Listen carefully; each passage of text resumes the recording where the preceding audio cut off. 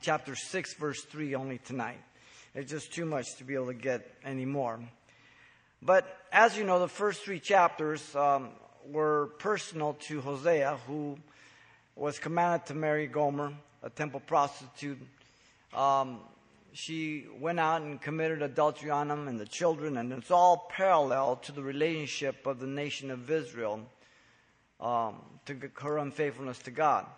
It is amazing to me how many commentators spiritualize or allegorize the first 3 chapters and say that she was not a prostitute, when it clearly declares it so. It's amazing to me. But from chapter 4 to the end, as you know, now comes a prophetical. As God takes Hosea and directs himself directly to the northern kingdom, who is in the very heart of the message in their unfaithfulness to the Lord. It's a picture of a marriage parallel to Gomer. It's very clear. You must interpret the unfaithfulness of Israel alongside the unfaithfulness of Gomer to Hosea.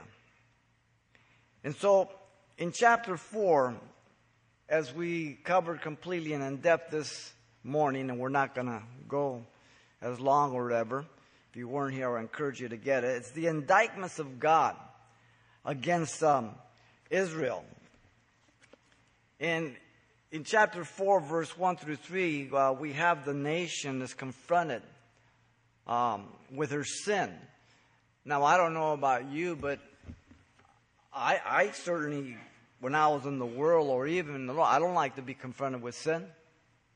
Because the first thing I want to do is justify myself and excuse myself or point fingers, or worse yet, say, who are you to confront me? That's our flesh. That comes natural.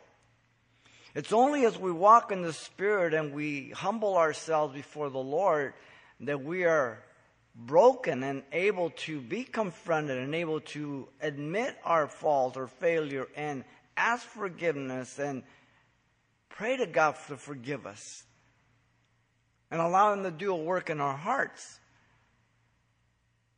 If we don't do that, then we remain just as we are and our hearts become hard. Our hearts become resentful. Our hearts become hardened like stone. And so here the Lord says, hear the word of the Lord, you children of Israel, for the Lord brings a charge against the inhabitants of the land. This is the nation completely. The word of the Lord is the authoritative word as the prophet is being used as a vessel to speak to the nation. God is the author throughout the Bible. We can argue about who wrote this book. The Holy Spirit wrote the whole book, the whole Bible. He used different pens. That's all. The charge there is a court term. This is the legal courtroom up in heaven. This is not earth. In earth you can play games. And in earth you can hire a lawyer if you have enough money to win, even if you're guilty. But in heaven there is absolute justice, absolute evidence, absolute truth. There is no games being played. Whether you agree with the dictates, the indictments, or the verdicts of heaven, it makes no difference. They stand true. For they come from the throne of grace, from the throne of God. And so, the command to give word to the Lord. There is no truth or mercy or knowledge of God in the land. Truth speaking, again, about the integrity, the steadfast, the faithfulness. The nation is all corrupt. The society, as we'll go on and see, is just full of sin. Mercy, hesed, that covenant word again, loving kindness is a good translation. He uses it over and over in chapter 6, verse 6, 10, 12, 12, 6. It's a covenant word. They receive mercy from God. Grace is what we don't deserve. Mercy is less than we deserve. Law is what we deserve. And because we have been recipients of grace what we don't deserve, and we receive mercy less than we deserve, we should be the most gracious and merciful people to others. Right? But it's much easier and much beneficial to receive than to give, right? That's the sinful nature. That's me. That's you. So I have to acknowledge what I have received and the debt that I owe. Not to any person, but to God. Lest I be that person in that parable that owed pennies the guy that owed millions, and the master forgave him, and then he had that co-worker that owed him pennies, and he grabbed him and threw him in jail, and then somebody else saw him and reported him to the master. He said, and he recalled him and said, listen, how much I forgive you? Everything. He says, you evil servants, should not you have forgiven him? Now that parable is there for Xavier Reeves. Write your name over that parable. That's the way you and I will respond every time until I remember the grace and the mercy that God has bestowed upon me for 42 years. Wow.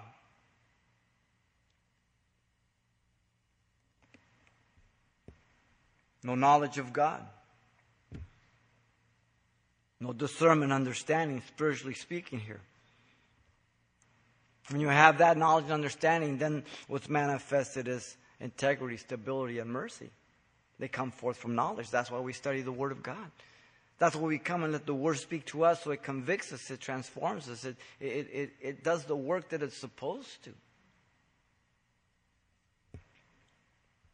Verse 2, he gives some of the sins now that are going on by swearing and lying, killing and stealing, committing adultery. They break all restraint with bloodshed upon bloodshed. So here many commandments are being broken. Swearing is the third commandment. False oaths, lying, speaking deceptive words, breaking the ninth commandment. Killing people, murdering, the sixth commandment. Just one after the other. Stealing, taking what doesn't belong to us. The eighth commandment, adultery. The seventh commandment, sex with a man's wife or husband. All these sins are prevalent in our society. All these sins are prevalent in the Church of Jesus Christ today.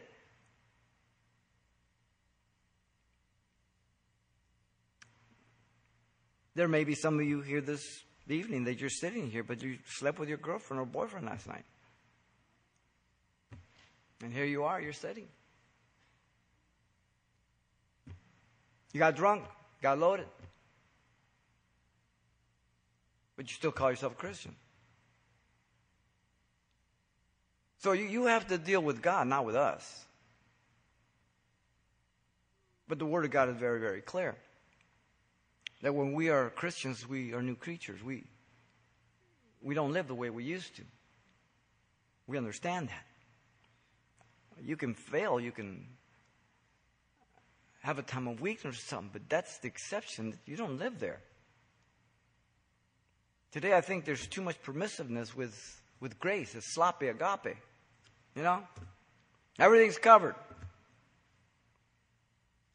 How would you feel if your son or daughter pushed that philosophy on you as they live with you? You wouldn't tolerate it. You wouldn't tolerate it at all. Listen to counseling Christian radio. It's so permissive. So watered down. The world just laughs at us. They break all restraint, bloodshed upon bloodshed. In other words, there is no ability or desire to even curtail or to stop. They just go like water from a dam, just destructive. A plague, a disease. Even if they have to take somebody's life, they don't care. I'm going to get my pound of meat, right? That's what it's about. And yet bloodshed contaminates and pollutes the land. Therefore, God said to Noah, when somebody kills somebody, you kill that person. Genesis 9:5-6. The book of Numbers 35:33-34, it says, you cleanse the land. You put that person to death. Now, since we don't do that today because we think we're more loving, more compassionate than God, our land is polluted. Simple. But we think we know better than God. Sin affects everybody, people and the environment. Look at verse 3. Therefore, the land will mourn, and everyone who dwells there will waste away. And the beasts of the field and the birds of the air and even the fish of the sea will be taken away. So when God brings judgment, this is not just natural things. This is judgment from God. He affects the animal kingdom. He brings droughts. He brings famine, right? Which He gave us the animal. Now, if you're one of these tree huggers, He gave us the animals to kill them so we can eat them and we can dress each other. Not to abuse them. God allows them to have many, many critters so that there's plenty of balances, okay? When fishes have fish, they have a whole bunch of them.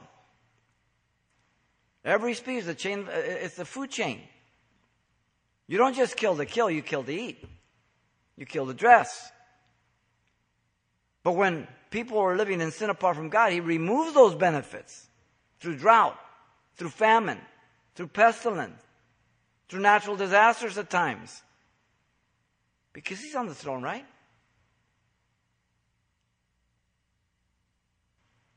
Verse 4 on down to 10, the priests are confronted with their sins. Verse 4 says, now let no man contend or rebuke another, for your people are like those who contend with the priests. So in other words, you can't blame anybody else. Don't even confront anybody else, because both priests and people, they're just as guilty. Now He's focused on the priests here. In verse 4. Therefore, you shall stumble in the day. The prophet also shall stumble with you in the night, and I will destroy your mother. What the heck does that mean? Stumble in the day, the prophet at night. It means these people who are supposed to be spiritual leaders, they're sinful and false.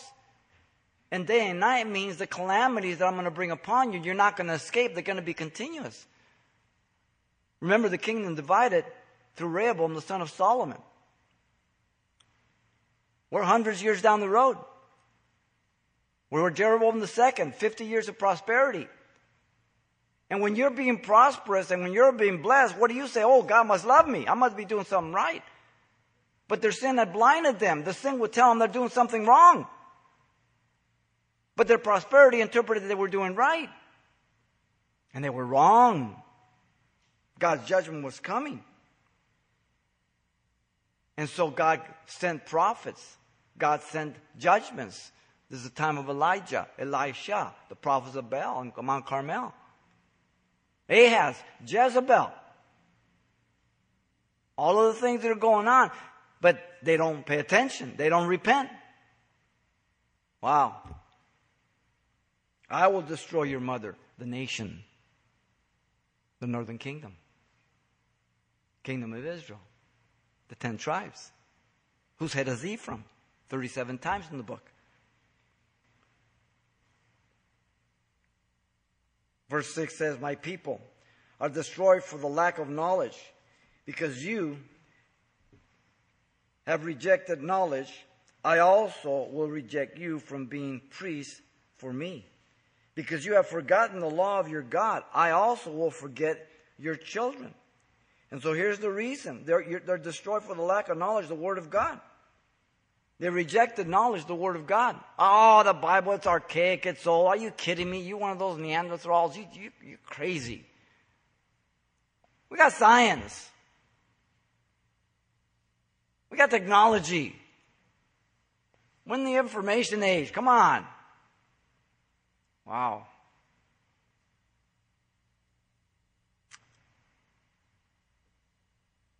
You have rejected knowledge, I'll reject you. You have forgotten the law of God, I will forget your children. Wow. Why? Is God going to punish my children for my sin? No. It's just that when I'm evil, my children are going to be evil. Because I'm the example. Now, if I'm evil and my son repents, God's not going to punish him. Read Ezekiel 18, Ezekiel 33. God doesn't punish the child for the father or the father for the child. Each person is responsible to God. But the chain of command and the chain of contamination, generation after generation, is that the children get worse the next generation because they learn faster and sin progresses. Unless there's a break in that life of sin, then you will turn out the next generation of sinners. And they get greater and better sinners and smarter sinners the next generation. Especially with technology today. Technology is great, but man, how it's been used for evil is incredible. Destructive. You want to just take human trafficking on the internet? Pornography? And we think we're so smart. Wow.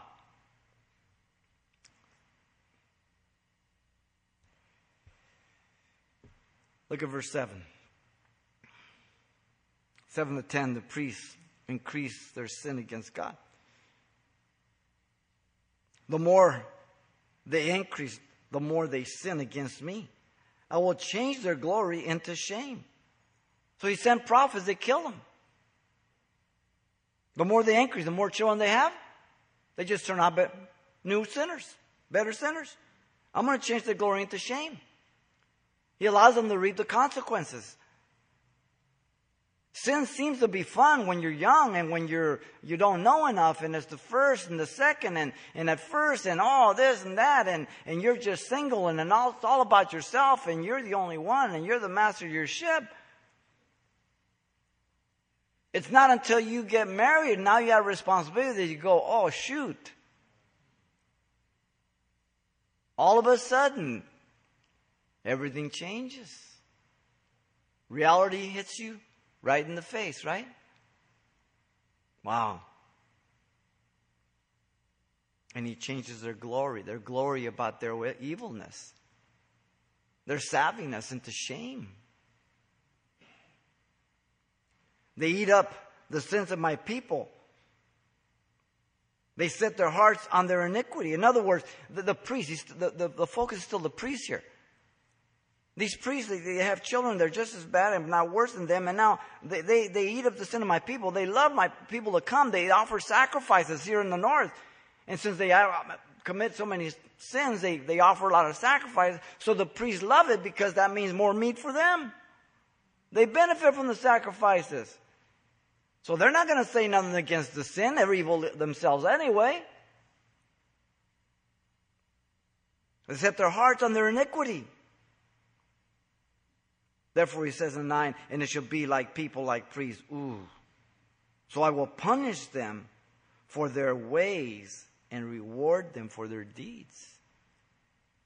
God is patient. God is loving. But when God draws a line, and God will draw a line, God is not like Obama. When he draws a line and you cross it, you're a dead man. Absolute dead. Judgment will come. And you will never be able to blame God that he was too quick to act, that he was unjust, that he didn't warn you enough times. He will judge.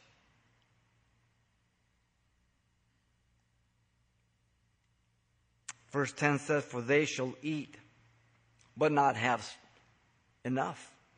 They shall commit harlotry, but not increase. Notice they'll eat, but not enough. So in other words, the harvest is cut back. Could be drought. Could be pestilence. They commit adultery, but they don't increase. Their children die. God brings judgment. David committed adultery. Got Bathsheba pregnant, right? What happened to the child? God took him home. Well, that's not fair. You don't have to worry about the child. He's with God. He's better off there than here. Trust me. He never got a chance to live this life here. He's a lot better off. You don't have to worry about infants. If God was just and merciful to you, a creep, a rotten sinner, are you going to be worried about God dealing with an infant? Let's get serious. No way.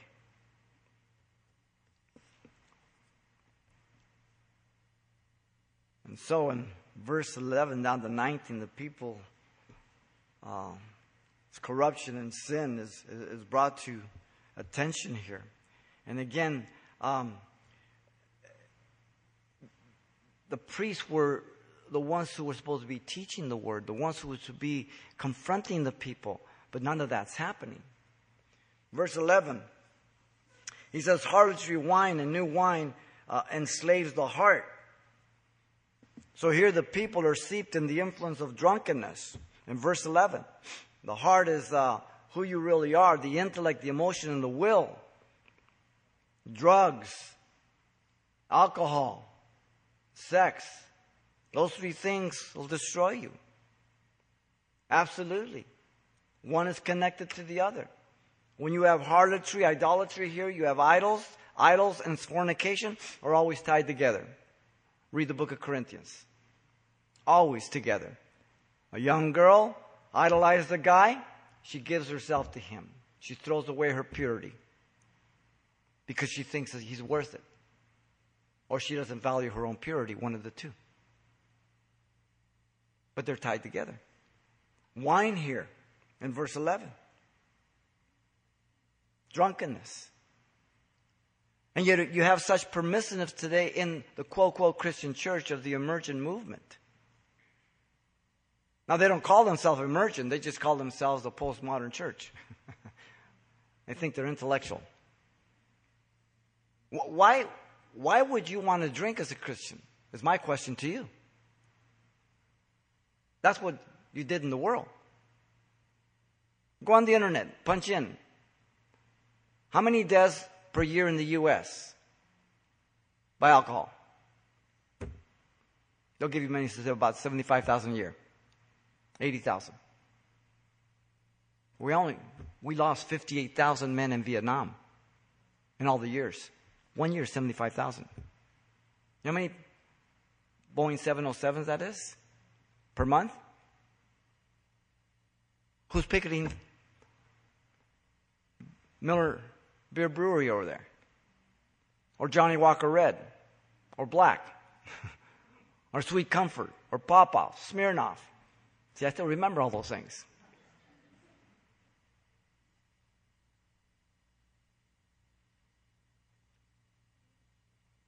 If you're a sipping saint, I would caution you. It'll destroy your life, and if not, the life of your children.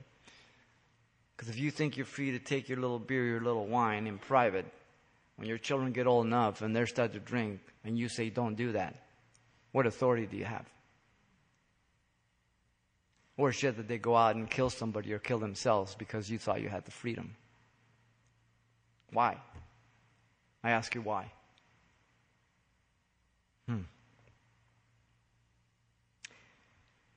Verse 12, my people ask counsel from their wooden idols, and their staff inform them.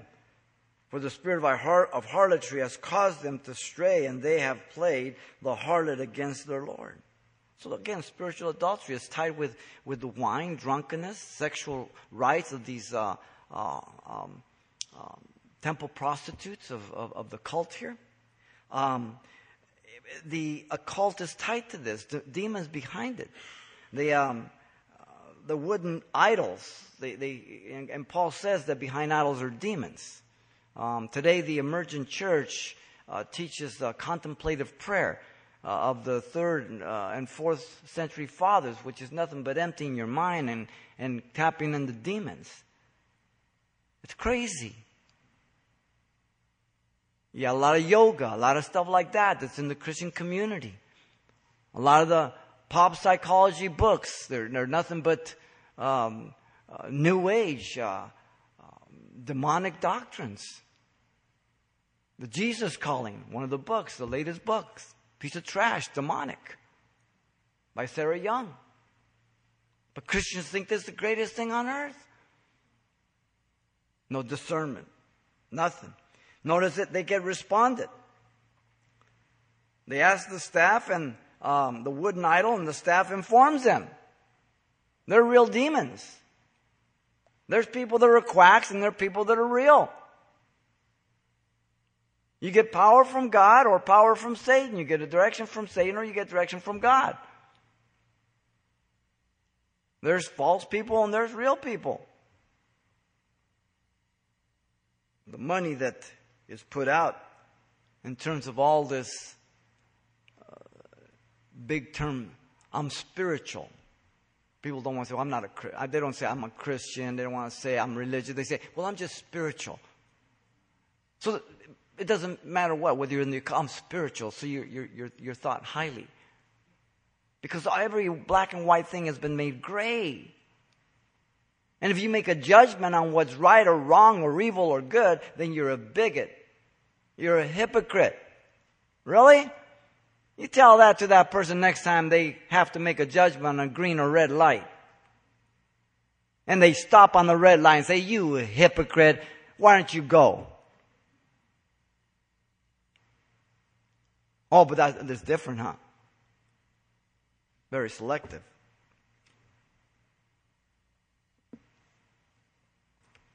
Notice, they have played the harlot against their God. End of 12. Verse 13, they offer sacrifice on the mountaintops. They burn incense on the hills. Their oaks, their poplars, and the teraphims. These huge trees, because their shade is good. And therefore, your daughters commit harlotry and your brides commit adultery. So they would seek out these locations where they would have the groves, the ashrams. And it's an arid place. It's hot, not much water, so you find a cool place under these oak trees and the other trees. And they're high above. Everything is closer to heaven. So here's where you have all the sexual rites and the lascivious conducts of all these fertility religions that were in the land. God says, when you enter in, you destroy them. You don't look into how they worship, nothing else. You wipe them out. But they didn't. They compromised. Those fertility gods were to ensure that you would have a fertile land, have great harvest. But God is saying, I pull the harvest back on you now. Even though I was warning you for all these years, you didn't do it. But now I'm going to pull back. You see, when people are in sin and God's still blessing, it's presumptuous to think, well, I'm the exception. I'm so important to God, He just doesn't really care about me. Really? Wow. You're the hottest thing since ice cream, huh? Okay. And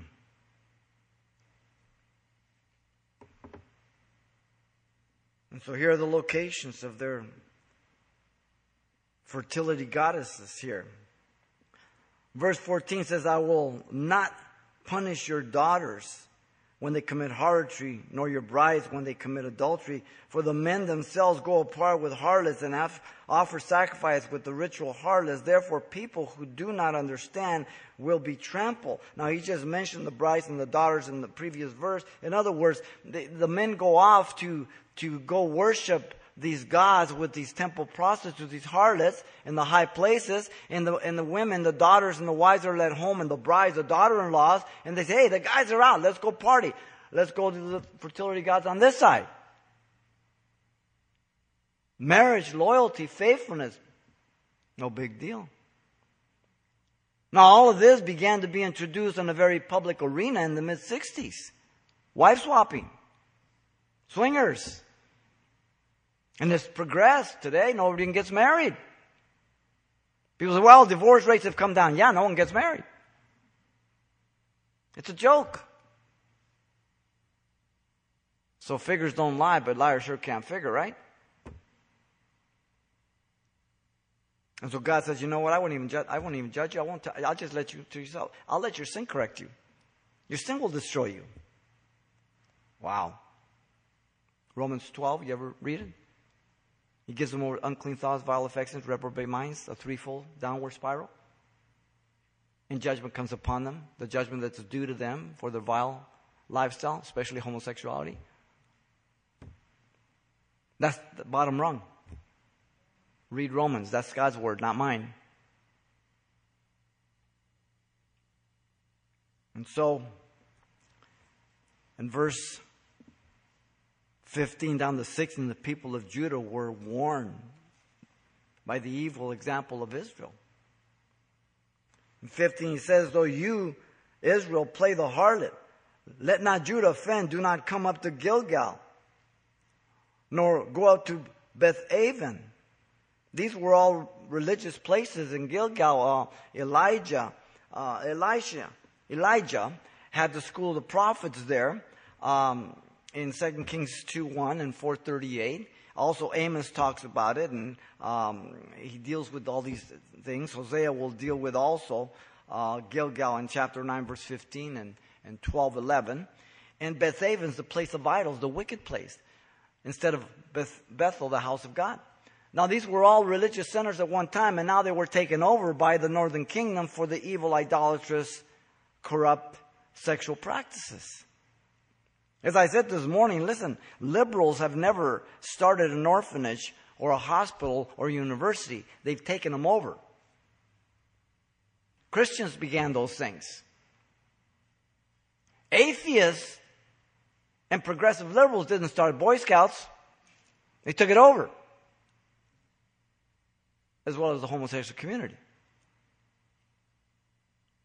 Just the way it is. You see, darkness hates the light because light reveals their sin. They don't like that. That's the way it is. You remember being in the world? You come in late at a party, all the lights are down, you walk in, you tell them, hey, turn that light down. You love darkness. When you first walk in the party, it's hard to see everybody. Then after 5 minutes, my eyes are going, hey, Joe, how you doing? It's dark. I can understand. I can see everybody. We adapt to darkness. Darkness attracts us. The heart of man is deceitful, desperately wicked. God knows it.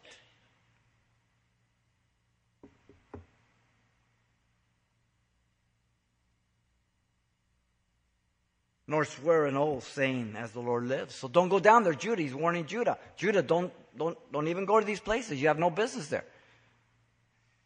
And don't even offer me an offering there in my name and take an oath. I won't honor it. I won't even hear it. You know, there are some places that you as a Christian have no business being there. As far as I'm concerned, no Christian has any business in Vegas. At all. Unless you have some absolute business you can't get out of, and you better be prayed up, and you better be read up, and you better be just ready to get up. Okay? Just simple. Verse 16, for Israel is stubborn, like a stubborn calf. Now the Lord will let them forage like a lamb in open country. So in other words, like a calf stubborn, the front legs are stiffened, and she goes backwards. Rebellious. Self-will. So God says, He will let them forage like a lamb in open country. You say, oh, that's nice. See how merciful God is. No, that's judgment. I'll leave her alone in the wilderness. A lamb? She's somebody's lunch then. That's the point. You're going into captivity. I'm done with you. Wow. Verse 17, Ephraim is joined to her idols. Let him alone. Tragic words. When God says, He tells Jeremiah 3 times, don't pray for the people anymore. You ever read Jeremiah? When God tells you to not pray for somebody anymore, you better cry. You better weep. Because God's done with that person. Until God tells me that, I continue to pray. God's never told me not to pray. But He told Jeremiah. So it is a potential, right? Wow. Joined to her idols. 1, synchronizing the worship of Yahweh with idols. Still calling themselves, we're believers. Let them alone. Here's a vivid picture. They drink Their drink is rebellion. Just like a water, big old 32-ouncer. They commit harlotry continually. Her rulers dearly love dishonor. Here's the bottom line. Ready? The wind has wrapped her up in its wings, and they shall be ashamed because of their sacrifices. She is so caught up in all her sin and her pleasure, and she's prosperous, and she thinks she's got it wired. And she's so wrapped up in this wind, but what she doesn't see is that she's going to be thrust to the ground and go to captivity. How many men and women think they've got it wired? Man, they're doing this dishonestly. They're cheating on their wife or their husband. They got one girl, two girls, three guys, whatever. And all of a sudden, it just all comes to a screeching halt. Just like driving down the freeway at 100 miles an hour and you have to hit the front windshield at that speed. Well, you're not going to survive. Might have been thrilling going 100 miles an hour. But it's the instant halt that kills you. Same thing here. Now, in chapter 5, from verse 1 on down to chapter 3, verse 6, is the next correct division. The ongoing judgment of God against Israel. In chapter 5, verse 1 and 2, it says, Hear, O Israel, O priests, take heed, O house of Israel. Give ear, O house of the king. For yours is the judgment, because you have been a snare to Mizpah and a net spread on Tabor. Now, the greater judgment is to those who have the greater responsibility and privilege, right? These are the leaders, the priests. O house of Israel, the nation. O house of the king, Jeroboam at this point, the second. So it's a call to the leadership of the greater judgment upon them. These two groups of leaders have been a snare to the people. Look at the verse. Mizpah is on the east side of the Jordan. Remember, Jacob made an oath with Laban there as he came back and he caught up with him, right? Mizpah sounds so nice. No, it says, may God watch over you because I can't see you. I don't trust you. Think back about that, okay? Tabor was on the east end of the plain of Jezreel, west of the Jordan River. Both of these were the center of Baal worship now. The snare refers to the bird trapping. The way you caught animals or birds or anything was to trap them, to put them in a pit, or to kill them. A snare to trap them. The leaders were trapping the people. They were responsible. They were the ensnarers. When as leaders, they should have been the ones, the freeers, to free the people. They were ensnaring them, corrupting them. Look at verse 2. The revolters are deeply involved in slaughter, though I rebuke them all. So in other words, they had ensnared them so much in this corruption. Now you remember Ahaz and Jezebel. Jezebel's dad was the king of Phoenicia, and she imported all the Baal worship and brought some prophetess and all that. Filled the land. They were so corrupt that even as it says here, they were involved in slaughter, just killing people. No big deal. It was hard. They didn't care. They went out drinking or whatever, and did somebody didn't like them, they just kill them. No big deal. You remember the vineyard of Naboth, right? Raise up false accusations, stone him. I want that vineyard. It was Jezebel that did it. Ahaz was a little girl. 2 junkyard dogs. One is bad enough. You put both together, watch out. Bad news. The revolters deeply involved in slaughter, though I rebuke them all. God sent prophet after prophet. What they do? They kill him. He sent Amos. He said, what are you doing here? He said, well, don't talk to me. I'm a fruit picker. I was a sheep breeder. I talked to God. He sent me up here.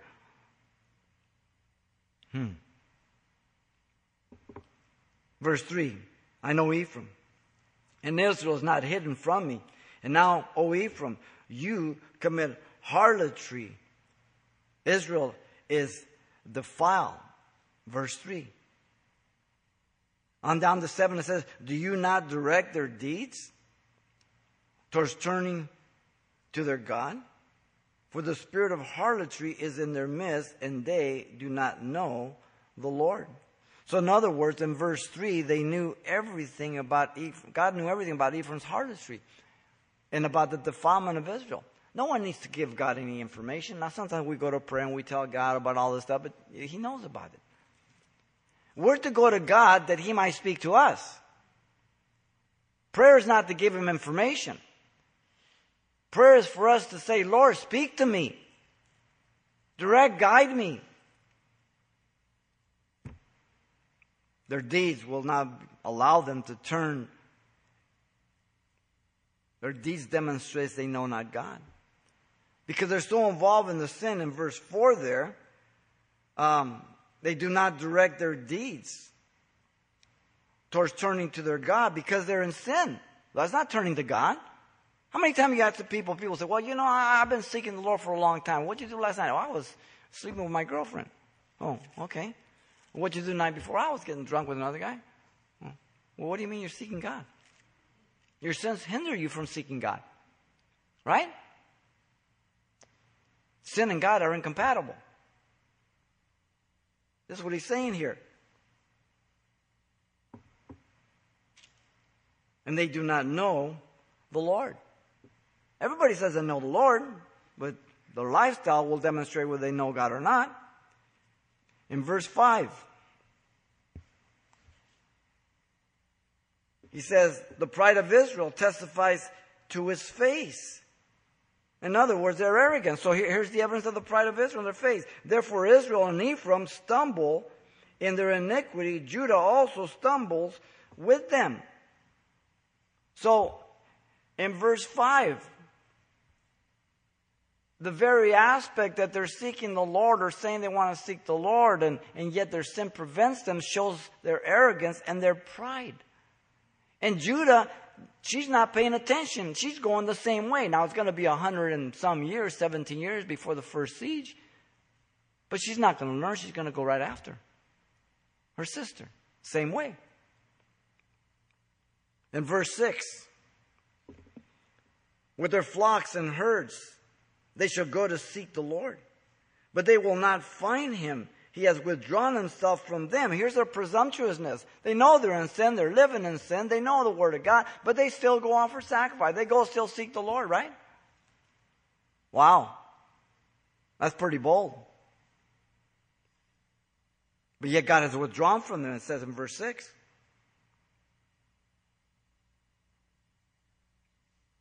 They'll seek the Lord, but they will not find him. He has withdrawn himself from them. Look at verse 7. They have dealt treacherously with the Lord, and they have begotten pagan children. Now a new moon shall devour them and their heritage. They dealt treacherously with the Lord. They're unequally yoked. Now they've married these pagan women. And they're having children by them. Now often, people come and they want to talk to us and they want to get married and they're coming and they say, we want to get married. Sure, go to the front office and they'll set you up for a counseling appointment and they sit down and we say, well, how long have you guys been born again? Oh, about 3-4 years. Okay. You guys, how long have you guys known each other? Oh, about 3 years also. By the way, you guys living together? Yeah, we are, but we want to get married. How can you be a Christian 3 years and still be living together? What Bible are you reading? What God are you serving? There's such an inconsistency today in everything that you do, especially within the church. And so, here again, they're getting married and they have children of non-believers. And sometimes people within the church, they walk with God. And then they get unequally yoked. And then they have children with non-believers. And now they're in a bigger mess. Because now their heart and emotions are tied with that child. Now you make it more difficult for God to work. Not because it's difficult for God, but because it's dealing with another rotten heart now.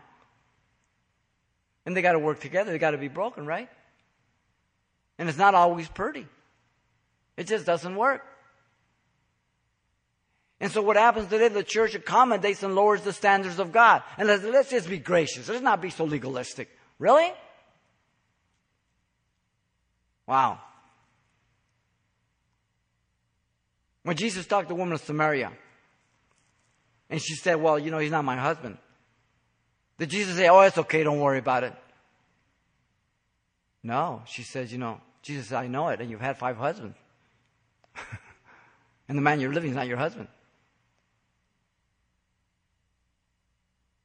He was seeking repentance, acknowledgement of sin, and turning from it. That's not the church today. Something's definitely wrong. And so,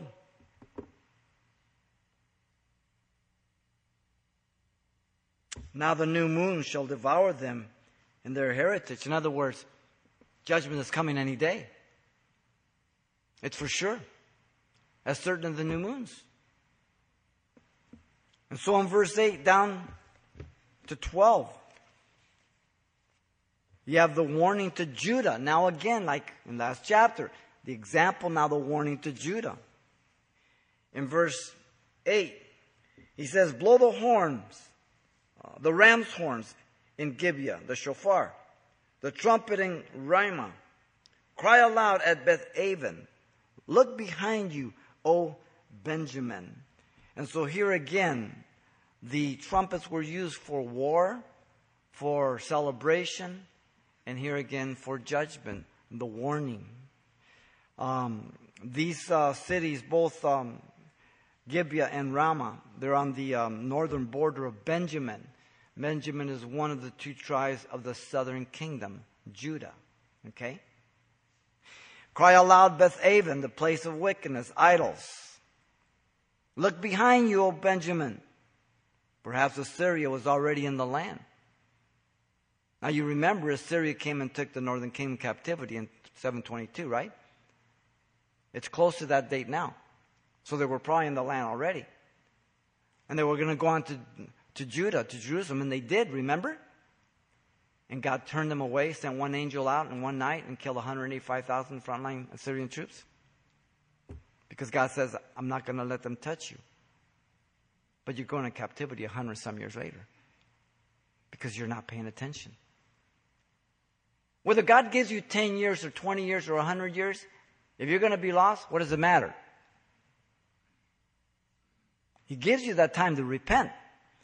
If you don't take that time to repent, you'll be lost. Bottom line. Verse 9.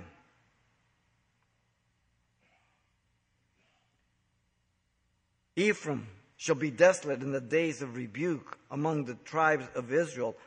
I make known what is sure. So in other words, the judgment, the captivity is certain. There's no escaping it. The princes of Judah are like those who remove a landmark. I will pour my wrath on them like water. Wow, what a picture. The princes of Judah, the leaders, they're dishonest. They're a bunch of land grabbers. They're a bunch of thugs here. They're thieves. And the picture of judgment is vivid. It's water. Now, when you think of water, I'll be like water. In other words, when water hits you, it gets you. It's destructive. Every part of you is enveloped in that water, right? None will escape. That's what he's saying here. In verse 11, he says, Ephraim is oppressed and broken in judgment because the willingly walk by human precepts. He's warning Judah. Look at Ephraim. Human precepts. Oh, we're so smart and we've got these philosophies and everything else. And they're trusting in their own flesh. Cursed is the man that trusts in the armor of flesh, the scriptures tell us. Look at 12.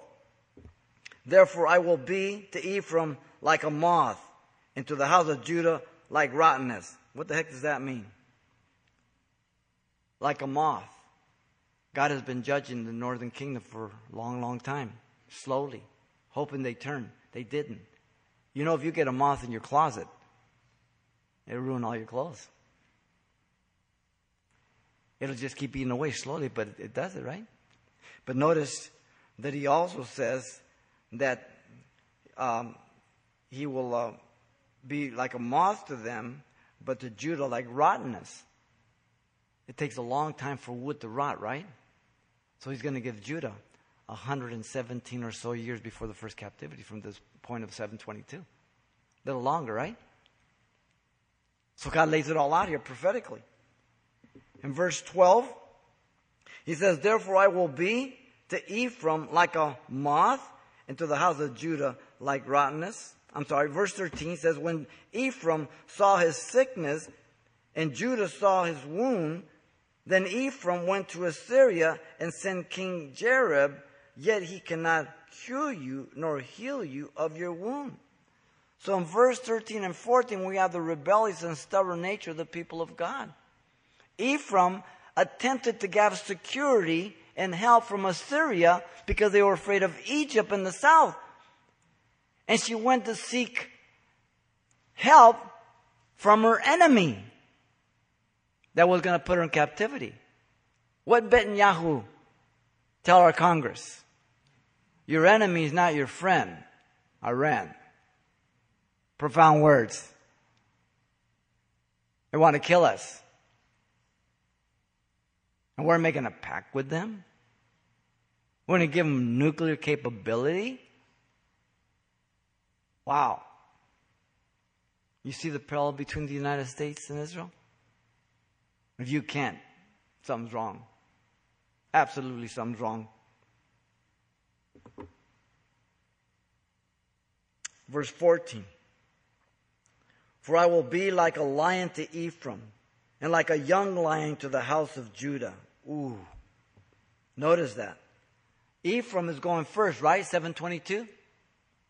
A lion is big, mature, king of the jungle. Kills anything. Ephraim, it's good as dead. But Judah, she's got 117 years or so before the first captivity. 606, 596, 586. So God says, I'm a little lion to Judah. But in those 100 years, I'll be a mature lion. And I'll do to her what I did to Ephraim. Wow. God is warning. He's given time for individuals to repent. God's merciful. He's gracious. Even I will tear them and go away. I will take them away and no one will rescue. Wow. The certainty of God's judgment. No one will escape it. Not the north, not the south, and yet no one will be able to say, God, you were not patient enough. Now, verse 15 down to verse 3 of chapter 6 is the next section, or what they call a pericope, okay? It goes together. Here we have the promise of God to restore Israel in the future. Verse 15 says, I will return again to my place till they acknowledge their offense. Then they will seek my face. In their affliction they will earnestly seek me. When they seek God's face earnestly, verse 15 says, this will be in the middle of the tribulation period when Israel will flee to the wilderness in Revelation 12, I believe, verse 6. When they flee to the city of Petra, Isaiah 16. When they will acknowledge and see that the Antichrist is their enemy, not their Messiah, as he declares himself God in the temple that he builds and declares that he must be worshipped, and everybody take a mark of the beast on the right hand of their forehead, and they will flee to the wilderness, and he will chase after her, and God will miraculously protect his wife to be restored, Israel. This is the time that verse 15 is talking about. We are gone from here. The church will be removed 7 years before the tribulation. This happens in the middle of the tribulation as she flees for the last 3.5 years. So the attitude of the remnant is a little different. They're seeking Him with all their faith, sincerity. The chapter break is unfortunate because verse 1 and 3 go with chapter 5. They're related to verse 15. Paul speaks about the remnant of Israel in Romans 9, 10, and 11. Blindness in part has happened to Israel until the fullness of the Gentile comes in. God is not through with Israel. The majority of the church believes in replacement theology, that the church is Israel and God is through with Israel. It's absolutely wrong biblically. It's the basis of anti-Semitism. And the majority of anti-Semitism is coming from the Christian church today. It's wrong. Have they forgotten Genesis 12:3? Those that bless you, I will bless. Those that curse you, I will curse. Have they not read that Israel is the apple of His eye? You try to put your finger in God's eye, you're going to be in trouble. Trust me. Do a history study on the nations, how they treated Israel, what's happened to them in past history. You might start with Germany. Then Europe, England. Now the United States. And there are many others. Jesus says, blessed is he who comes in the name of the Lord. That's when you will see me, until you say that. You will not see me henceforth till you say, blessed is he who comes in the name of the Lord, in Matthew 23:39. And he goes on to give them all of a discourse in Matthew 24. He's talking to Israel, the Jew. Ezekiel 36:37 is twofold. First is the reuniting of the people to the land. The people go together. The other half is the Spirit reviving them in the middle of the tribulation. It's a twofold fulfillment. They're in the land right now. Not all of them. There's still more to come. But the spiritual revival doesn't happen until the middle of the tribulation. That's when it's fulfilled. And God brings them back from Petra. And He sets up the kingdom. That's what He's talking about here. So in verse 1 of chapter 6, come and let us return to the Lord. For He has torn, but He will heal us. He has stricken, but He will bind us up. This is Israel in that day when they call upon Him. When God tears, He heals. When He tears, it's because of discipline. He brings judgment. God is very clear that He heals, He makes alive. He kills. He does as He wills. Judgment is perfect. Deuteronomy 32. Many other passages. Now, verse 2 says, after 2 days He will revive us. On the third day He will raise us up, that we may live in His sight. It's talking about the kingdom. Now often, the 2 days He will revive us, the third day He will raise us up. And many have gone to the scripture in 2 Peter 3:8, where it says that 1 day is 1,000 years, 1,000 years is 1 day to the Lord. And they say, see, it's been about 2,000 years and they're back in the land. But 2 Peter's scripture is not a formula for prophetic interpretation. All it's saying is that for God, He lives in eternity, and a day and 1,000 years are the same to Him. That's all it's saying. I think that what's a better interpretation is that they have gone into 2 captivities, Assyria and Babylon, and He brought them back. The third one will be to the wilderness, and then He brings them back in the third one. That fits better. Okay? That's when He will bring them in the land with the Spirit poured out upon them. That's when He will set up the kingdom, and they will receive all the promises promised to them in the Old Testament. We, the church of the bride, are ruling and reigning with Him. The millennial kingdom's for Israel, not for us. Our marriage just happens in heaven. We come down for a 1,000-year honeymoon. All Gentiles will serve the Jew during the Great Tribulation that do not take the mark of the beast. Wow. What an incredible scripture here. Verse 3 says, let us know, let us pursue the knowledge of the Lord. His going forth is established as the morning. He will come to us like the rain, like the latter and the former rains of the earth, or to the earth. Read the prophecies of Isaiah, Jeremiah, all of them about the millennial kingdom. God will restore the earth. God will bless Israel. They will seek the Lord. The wife will be restored. We, the bride, are reigning with him. You don't have to worry about being polygamous. Don't worry about that, or being a bigamist. God takes care of all that, okay? In terms of him having a wife and we the bride. Don't carry the logic too far. Any logic will fall down when you're dealing with spiritual things.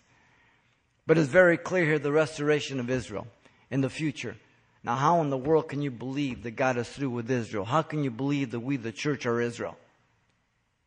You have to ignore the majority of Scripture and subjectively contort it, distort it, mutilate it, and do violence to it, which the church is doing today,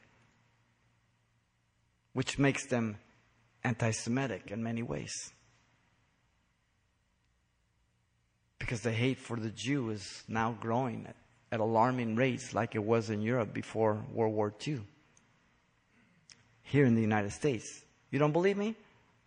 Go to one of the universities and set up a little table and start talking about Israel or the Jew.